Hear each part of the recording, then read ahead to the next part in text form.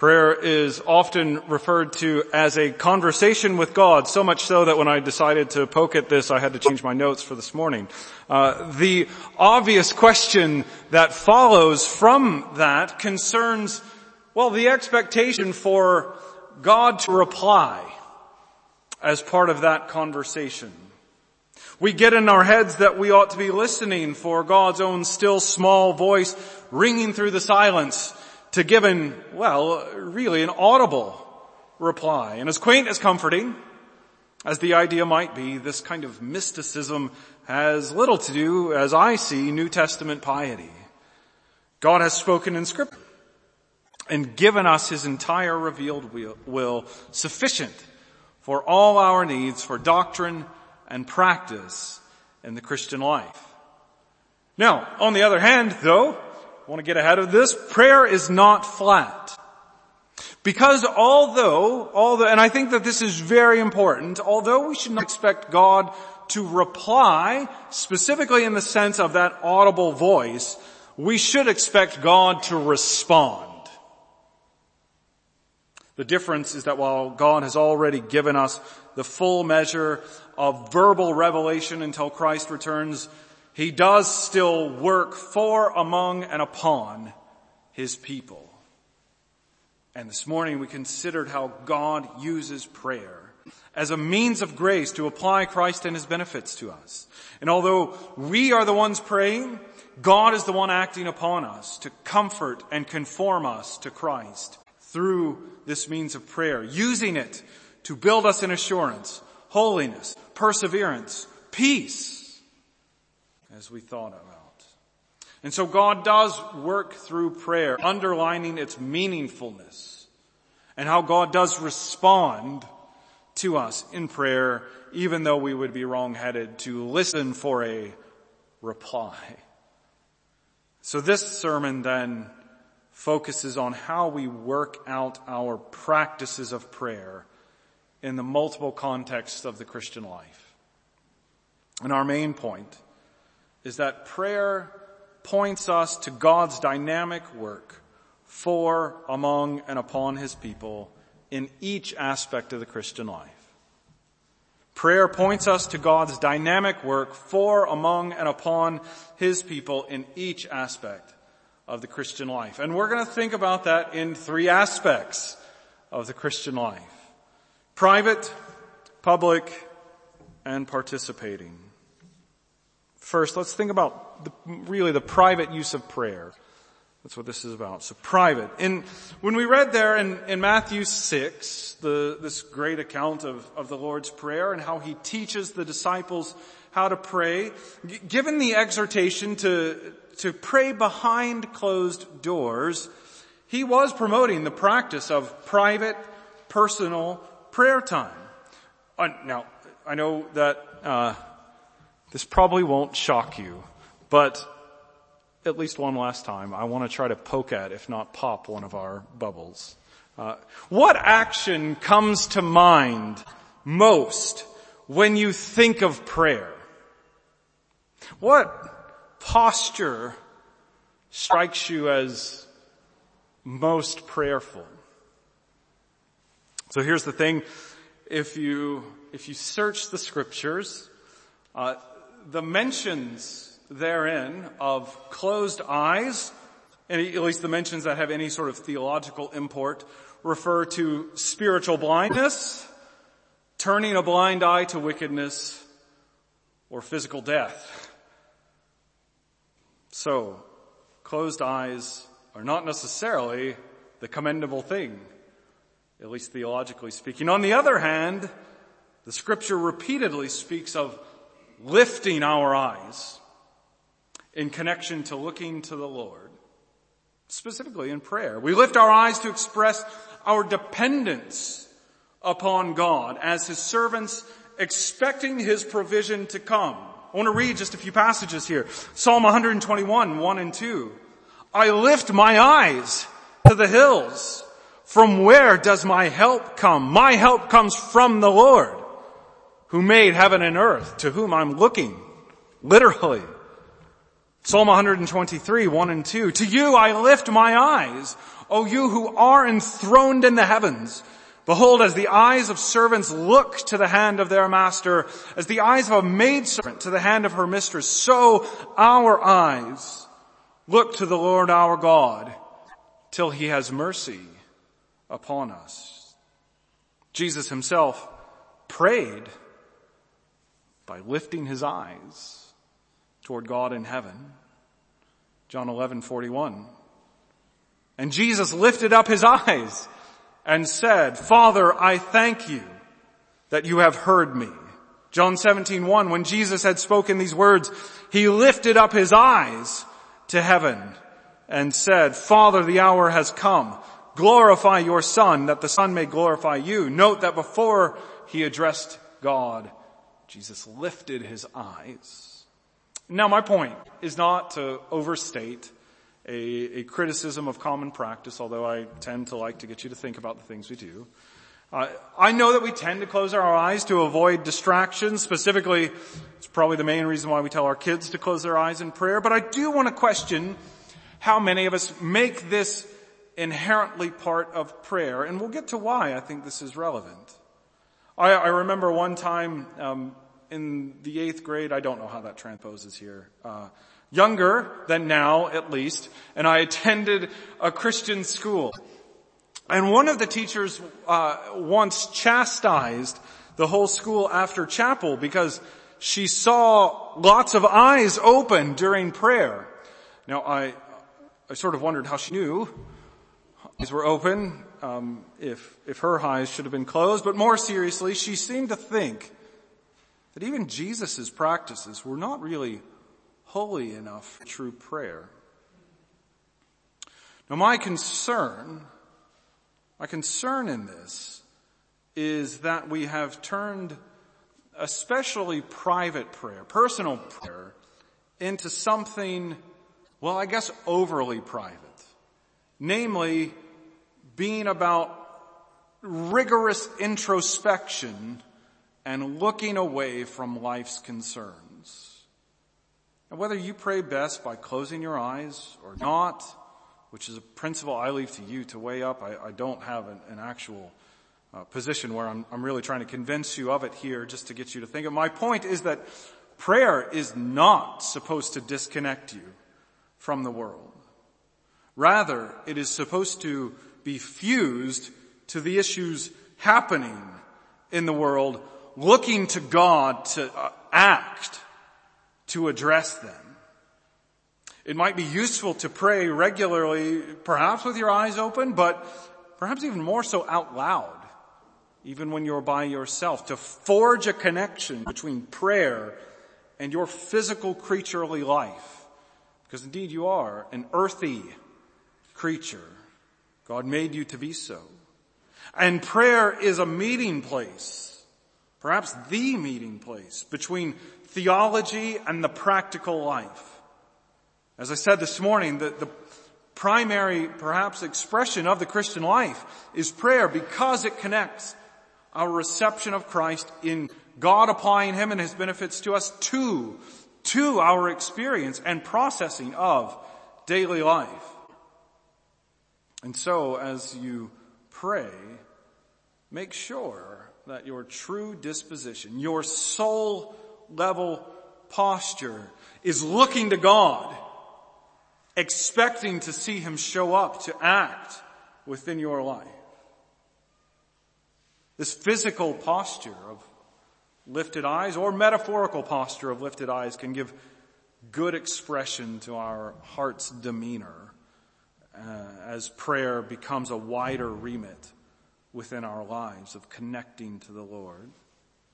As Psalm 25:14-16 says, the friendship of the Lord is for those who fear him, and he makes known to them his covenant. My eyes are ever toward the Lord, for he will pluck my feet out of the net. Turn to me and be gracious to me, for I am lonely and afflicted. Those who have God's friendship in Christ look to him, asking him to be gracious to them in their trials. And in fact, now maybe there's something you're wondering about here about what about when I'm worn out in prayer? And the scripture actually connects this to the same point I'm trying to make. It depicts, the posture itself depicts the times when we are beleaguered in prayer. Isaiah 38:14. My eyes are weary with looking upward. O Lord, I am oppressed. Be my pledge of safety. If you hold your eyes open too long, they dry out. They get tired. They hurt. And so too are the times we lift our eyes to God in prayer. The eyes of our hearts at least, so long that they may feel dried out and weary. And yet, we can ultimately do nothing except continue to look for God and His appearance. Now, what does this have to do specifically with private prayer? It highlights how prayer as a means of grace is a daily avenue to receive from God. It focuses on the rich experience of prayer because it is primarily God's action for and in us, not our action for God. So in Matthew 6, 5 and 6, when Jesus says to go into your room with closed doors to pray, the point isn't isolation and disconnection from everything else. His point is that prayer provides its own reward in being your meeting place with God, who uses prayer to apply Christ and His benefits to you. Pray privately then, as though prayer is truly a means of grace by which you grasp hold of the Lord Jesus. That brings us to our second point. Public. Really the public use of prayer.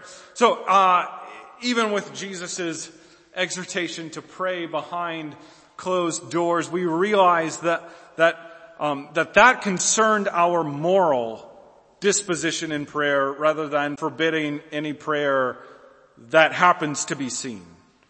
Because God's word is clear that we are actually supposed to practice public prayer too. In this series we've already looked at Matthew 18:15-20 to show how it teaches that Christ is specially present when His people are formally gathered in His assembled church. That's what He meant by where 2 or 3 are gathered in my name, there I am among them.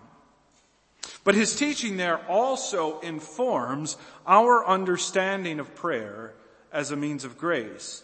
In this context about the church, because He says, take it to the church. And then He launches into these other considerations. He taught in verse 19, again I say to you, if 2 of you agree on earth about anything they ask, namely of God, which means we're talking about prayer, it will be done for them by my Father in heaven. The phrasing that it will be done by the Father in heaven already reflects the way that Jesus spoke of prayer, for example in John 15, but more explicitly as He spoke about the church, and specifically the church gathered. He said if 2 or more agree about anything they ask, clearly giving us hope in the petitions that we bring before God as a church. Jesus' teaching here puts a fine point on prayer's nature as a means of grace, especially for public prayer in the gathered church. Because Jesus stressed how God emphatically acts in response to prayer when 2 or more believers agree as they pray during churchly prayer. So to turn even more practical, we need agreement together as we pray in unison as a congregation. Now, that should start to reframe entirely the way you think about participation in the services. Right? You do not need to be up front. You don't need to stand here to be genuinely and thoroughly involved in the services and the means of grace. Right? Reformed worship is not a spectator sport. It's not supposed to be. It's a group effort. Right? Even when the pastors or elders lead the corporate prayer, well, this tells us you need to be praying, actively so, in agreement with them, so that we are engaging with the type of prayer that Christ promised, that God gives special emphasis to, responding to it. Now that then raises a broader question about congregational participation in worship as well. So notably, we've talked about this before, that we follow this regulative principle of worship. Now the big words there just mean that we do in our worship services only that which God has commanded us to do in Scripture. So what that means is, as we take account of the value of all this means of grace stuff that we've piled up over the weeks, everything that happens in our services needs to be made up of means of grace. Right? Do you want something extra in our time of worship that God isn't using to give Christ to you?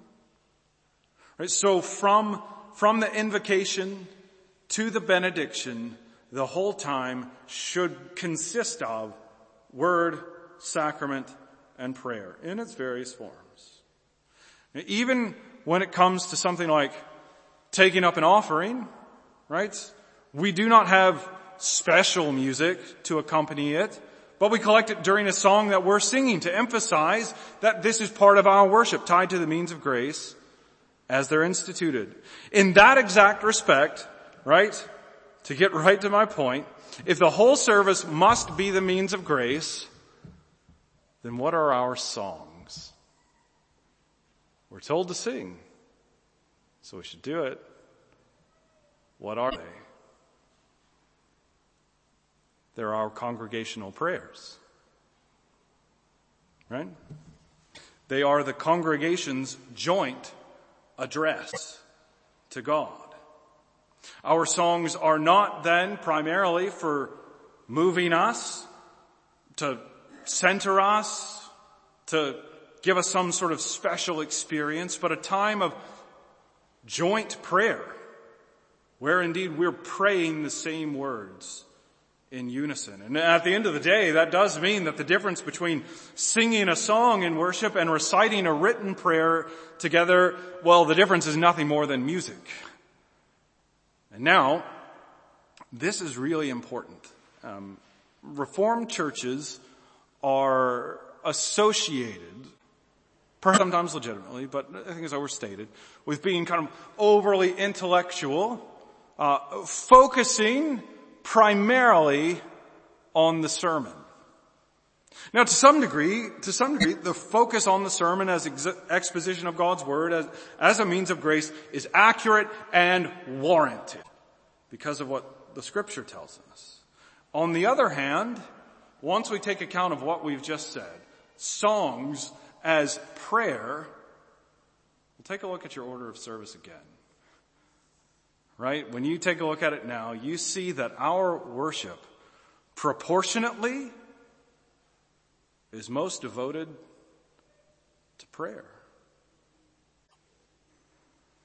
I, for one, think that is actually a very beautiful thing. And I think it has 3 implications. First, this means that our prayers are actually very diverse, accomplished in varying ways. So sometimes one of the things that is people think that corporate prayers focus disproportionately on petition, on asking God to meet our needs. Why is that the main thing we pray about? The criticism, however, isn't actually accurate. When we account for songs of praise, as you see there on your order of service, songs of confession, songs of thanksgiving and response. We then have led and corporate prayers of praise and adoration. We have led and corporate prayers of repentance. We have two songs that rejoice at what God has done in thanksgiving and response. So there's really just then one led prayer about petition and supplication, if we know what our songs are. Second, so the first is our prayers are already inherently diverse as we sing about different things throughout the service. Second, viewing songs as prayer should shape how we think about the quality and content of the songs we sing. So seeing that our songs are prayers should cause us to ask the diagnostic question, are this song's words fitting to address to God in prayer? This song's the song's lyrics and tune are not primarily aimed at our emotional experience, but at appropriately speaking to God according to the function of sung prayer in worship. And by that I mean have different functions of praise, confession, thanksgiving, response. Right. So that is why we actually do indeed name the functions of our songs on our order of service, so that we know what disposition to take as we pray it to God. Third, songs as prayers should reshape the way that we think of congregational participation. They are a clear example of the multi-directional contours of Reformed worship. Songs simultaneously address God in prayer. After all, the Psalms are songs which are taken up with addresses to God as prayer. And they are also addresses to one another for edification, as Paul said in Ephesians 5:19, addressing one another in psalms, hymns, and spiritual songs. So this also addresses why the pastor or elders must bring the word and oversee the sacraments, which the congregation participates in by receiving and responding. So there is multi-directional layers there too, but songs are not pastorally led. Songs are not the led prayers, but the corporate prayers. In other words, non-led prayers. And so we can have whomever we want present, right? As a really practical aspect of that.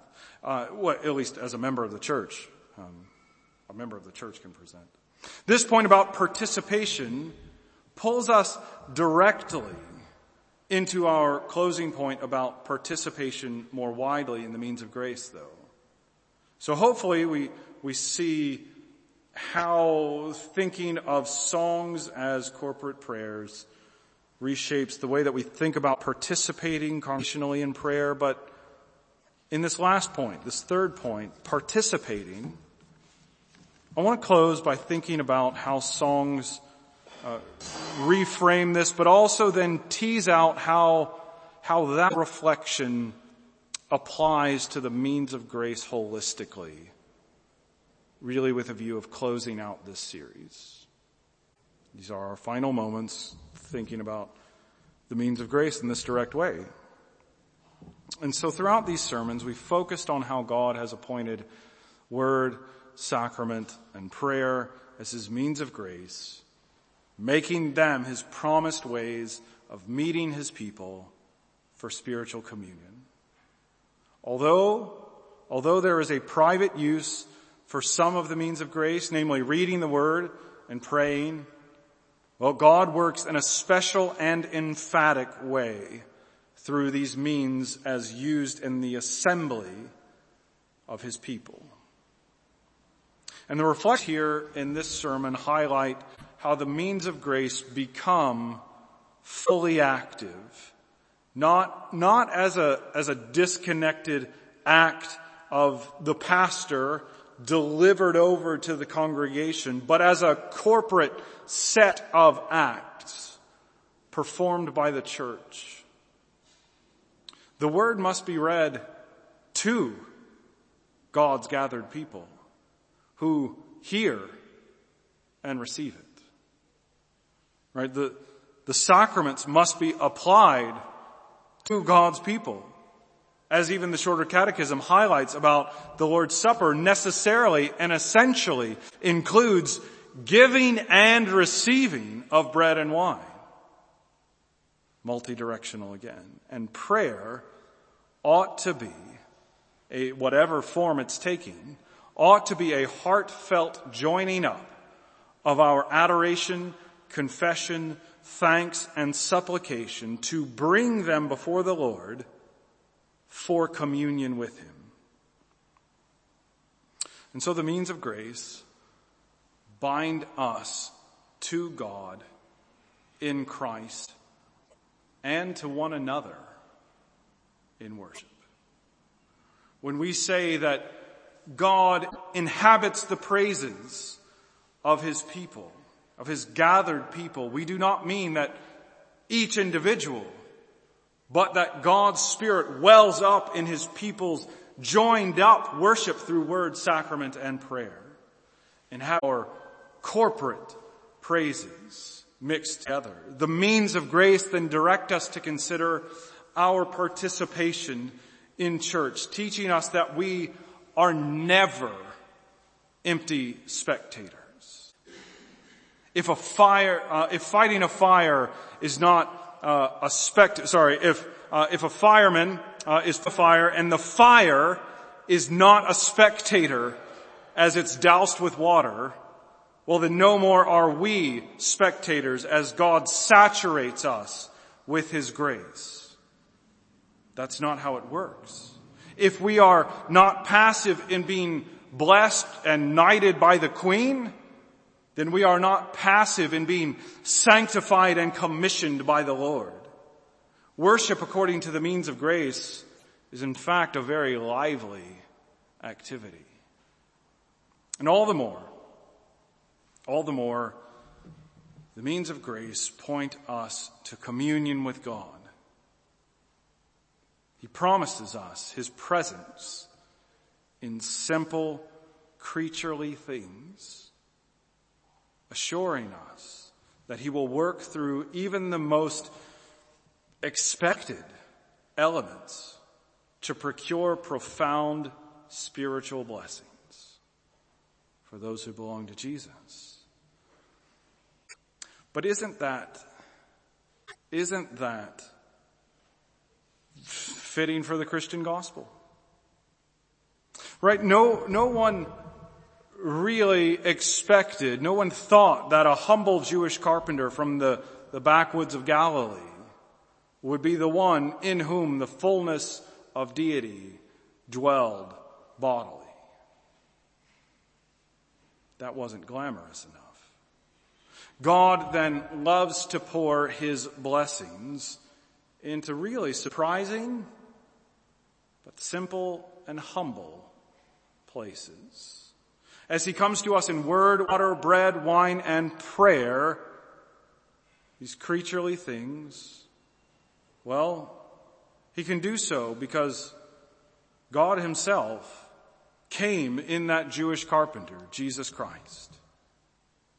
He came to secure our communion with Him by living and dying for our sake, earning our everlasting life and heavenly blessing. The thing is, God has come as a man. And so God can put His blessings of communion with Him in creaturely things.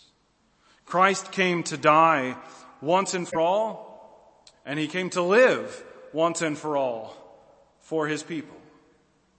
And now, having come once and for all, He comes to us constantly, not for, but to be with His people as we meet God in His means of grace. Let's pray. Father God, As we think about prayer and its role in our lives, we do ask that you would help us now to whatever physical posture we take in our souls to be continually looking to the Lord. That the eyes of our heart, at least, would be lifted. That we would always be set upon the horizon, expecting our God to come in response to the cries of his people, because you've promised to do so. Because you've promised to give us communion with Christ in prayer.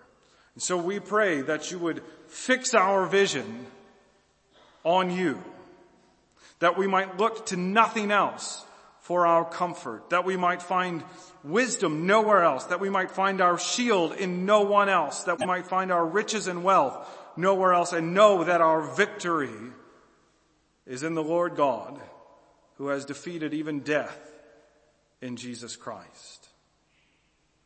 And so we pray that we would value all the more these means of grace, the things you give us, that we might know you and be close to you, and that each one of them might be effective evermore to turn our eyes to Christ in hope as we meet our God in your means of grace. We pray this in the wonderful name of Jesus. Amen.